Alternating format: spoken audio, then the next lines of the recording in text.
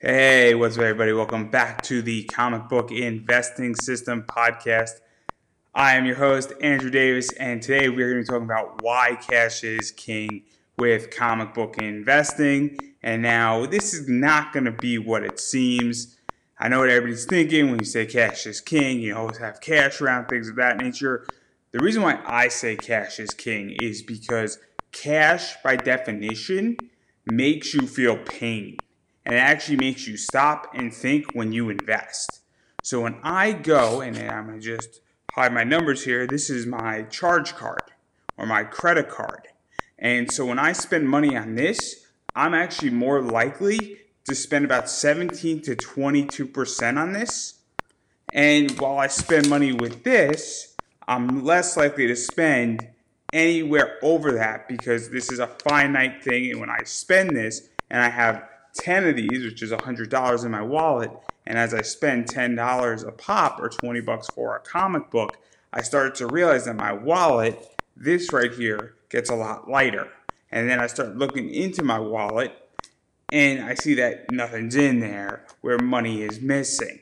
And that creates a sense of pain. It creates a sense of saying, oh my God, what am I spending my money on? And as your wallet gets lighter and you lose one of these $10 or you have two $20, what starts to happen is that you start saying, oh, okay, I now understand what this equals that. When you actually spend money on this, you don't get the bill for this till 30 days or sometimes 45 days later. And that's why you're more likely, because it's not real. There's no exchange. I go to a store and I give the teller this and then they give it back to me.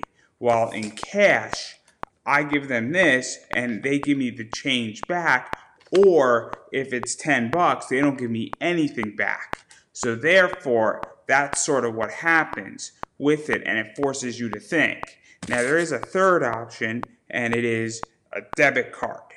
So debit versus credit cards, for those who don't know, the basic definition is that this is still treated somewhat like cash. It's just digital, and you don't actually need paper money.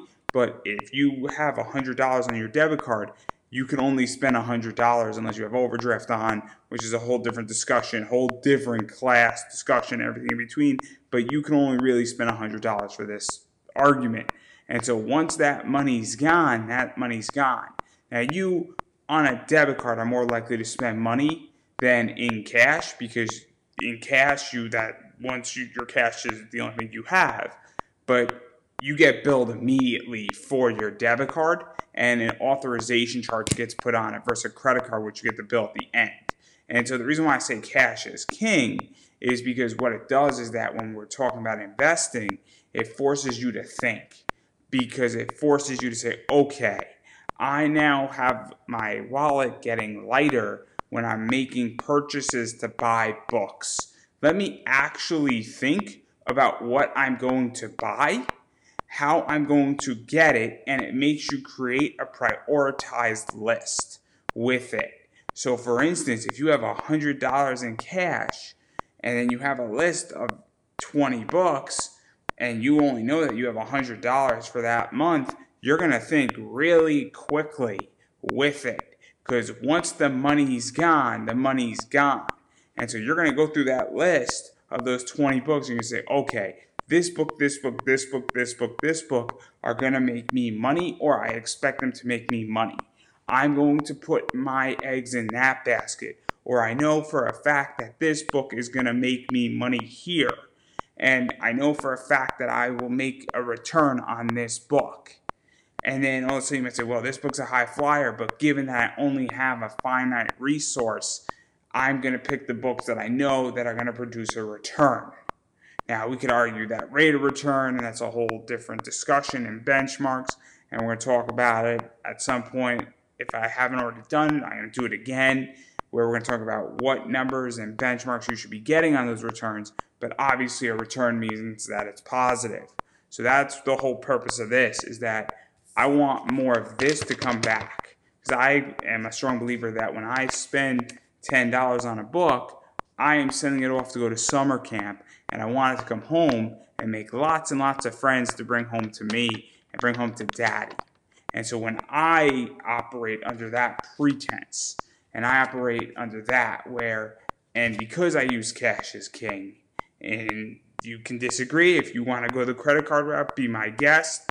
It works for some people, but the majority of people it doesn't work. And look, I get points on my credit cards and things like that too, and I get that entire game, and I get that maybe you're the discipline. But for most people, again, and I bring this up, most people put gas on their credit card. Most people have no idea what their last 5 gas bills were, and if you actually quiz them, they're not even going to be close to the number. Because when you put things on your credit card, that money might come back to you, but it never really does. When you spend money in cash, you say, okay, my wallet's lighter. The next time I'm here or I'm doing something, I want my wallet to be heavier than before, because you understand what this weighs like and what this feels like. $1,000 feels a certain way. If you got a bunch of 20s and 5 20s times, what $1,000 is, which is 5 is 100. So it's about 20. I know it's actually more than that. But the point remains the same, where all of a sudden, you know what it is? A bunch of 20s feels a certain way in your wallet. Versus this weighs very differently than having like 30 20s in your wallet. 30 20s in your wallet is much heavier than plastic. And so when it becomes lighter, you feel it, makes you make better decisions, and that's the whole point why cash is king. Now, when I say cash is king, is that I'm not, and I want to clarify this before this all gets confusing, and believe me, we're going to talk about this on an extensive level all throughout this podcast and a bunch of other stuff, and it's a whole mantra and motto, and I love it because it's how I operate a lot of stuff in my life, is that I love cash is king. We're not talking about not redeployment of cash. The whole point of having cash is that you could buy on the spot, and that it limits your abilities on money, meaning that you can't go to your charge card to go bail you out. And that's the whole point, is it's supposed to limit your options when you're buying books. And it's supposed to force you to make better decisions, because now you want to deploy cash. When I say cash is king, we're not talking about hoarding cash and letting it sit and not making us money. We're talking about the ability of buying power and also having limited options to do with that money. A charge card, whatever your charge card limit is, that is your max, whether you can afford that max or not. And that's a pitfall that creates a lot of credit card debt. When you pay for everything in cash or on your debit card, you can't fall into that pitfall. Therefore, you can't create a big debt problem. I mean, on a debit card, technically you can to some degree if you're not disciplined, but if you're just paying for cash, the worst thing that happens is that you run out of your cash that you have in your wallet. And so what it does, that's the whole point of this. And that's why I say cash is king, especially with alternative investments.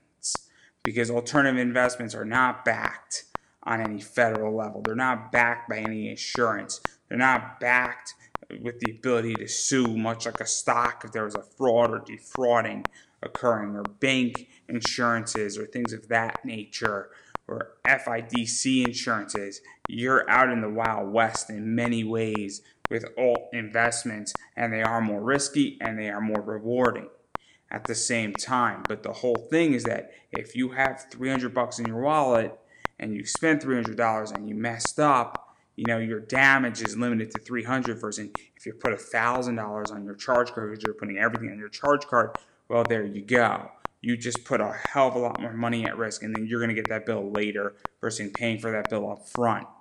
And when you pay for the bill up front, it doesn't come to bite you in your ass later on when you're 3 weeks later and you had the money, but then you spent that money and now you have a $1,000 bill and now you can't service that bill. Versus if you paid it up front with cash, that's great. And you say, well, I already have a buyer and I'm getting all the money in, and then I can afford it. I put the money aside. I don't want the points on my credit card.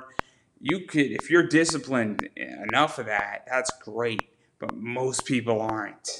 And this is how credit card debt gets added up extensively, is that people say, oh, I got the money, I want the points, I'm going to manage it, I can afford it, and then they sort of forget 3 weeks later. They come back from a con like, I spent $1,200. What did I spend it on? Or I went buck wild at my credit card at my comic shop. Like, what did I even spend this on? How did I even get this bill? And then all of a sudden they have like an extra like $400 on their credit card versus if they paid in cash or they paid on their debit card, which means that if they don't have the money in their debit card will be declined. So that's why I say cash is king, because it prevents you from being in a rough situation, being in an embarrassed situation, and wind up going into debt. And it also gives you the ability to pay for something right then and there on the spot, and then you don't have to worry about it or have it looming after you. Furthermore, and just to get even more into this, and I explain this briefly, the other thing about cash is that cash, when you're negotiating, and if you're negotiating big comics, and big is a subjective word because big for somebody could be $100 or could be 15 grand. But if you're negotiating a 15 grand deal and you have 15 grand in cash and you put it down on the table, and I know this is an extreme example here, but all of a sudden, it's really hard to say no to 15 grand in cash, and the person is being difficult where they're at 17, you're at 14. You say, look, I could do 15, and you plop 15 G's on the table. I mean, I'm telling you right now, that is really hard to say no to. And it's a big play, it's a tactical play, but when you drop money on the table, or you take out money, and you're trying to buy a book for $200 and the person's wanting $220 for it, and you're trying to beat them up, and then you pull out 2 bills, or you pull out 10 20s, all of a sudden, and you just put it down and say, here, right now, in cash, it's really hard to say no to cash. Because unfortunately, and I might get into trouble for this, but people like cash. Cash is very efficient. Uncle Sam sometimes knows about cash. He sometimes doesn't know about cash. Cash works for everybody. It's trackable, but it's not, if that makes any sense. Where digital money, where if I put that same $200 on my debit card, that is way more trackable than cash is. And so that's the other thing. And then also it's seeable. Like a person can see $200 in their eyes. I know what $200 looks like. I know what it feels like. I know what it smells like. I understand the amount of work it takes to make $200. And when you throw it down to buy something, it becomes super efficient as well. And it's also a great buying position when you're buying something straight in cash. And especially alt investments, which are comic books.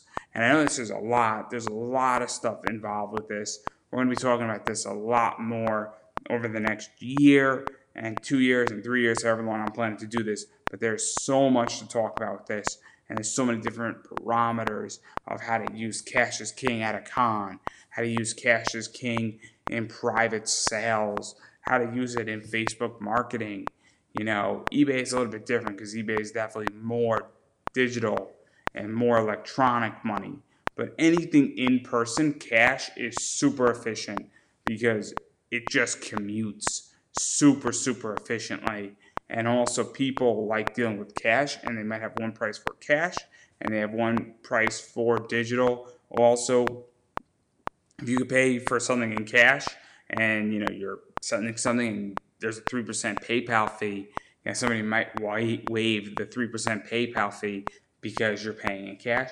They might even give you a 10% discount because, they could do a lot more with cash at the moment than they could do with a digital currency, unless they can do a lot with their digital currency and the PayPal, or they might not have to wait 4 days for it to clear in their bank, or they might not have to report it if it's a big sale. If you're transferring 15 grand to buy a comic to somebody, there's no way Uncle Sam's not going to find out about it.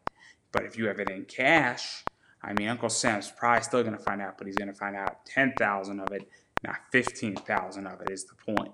So that's the other thing. And, I'm not saying anything new. If I get in trouble for it, so be it. But I'm just telling you honestly what it is and why cash is king. For me, people disagree with me. I have friends who disagree with me on this. And to some degree, they have fair positioning on it. And we have discussions about it all the time across the board on a variety of topics.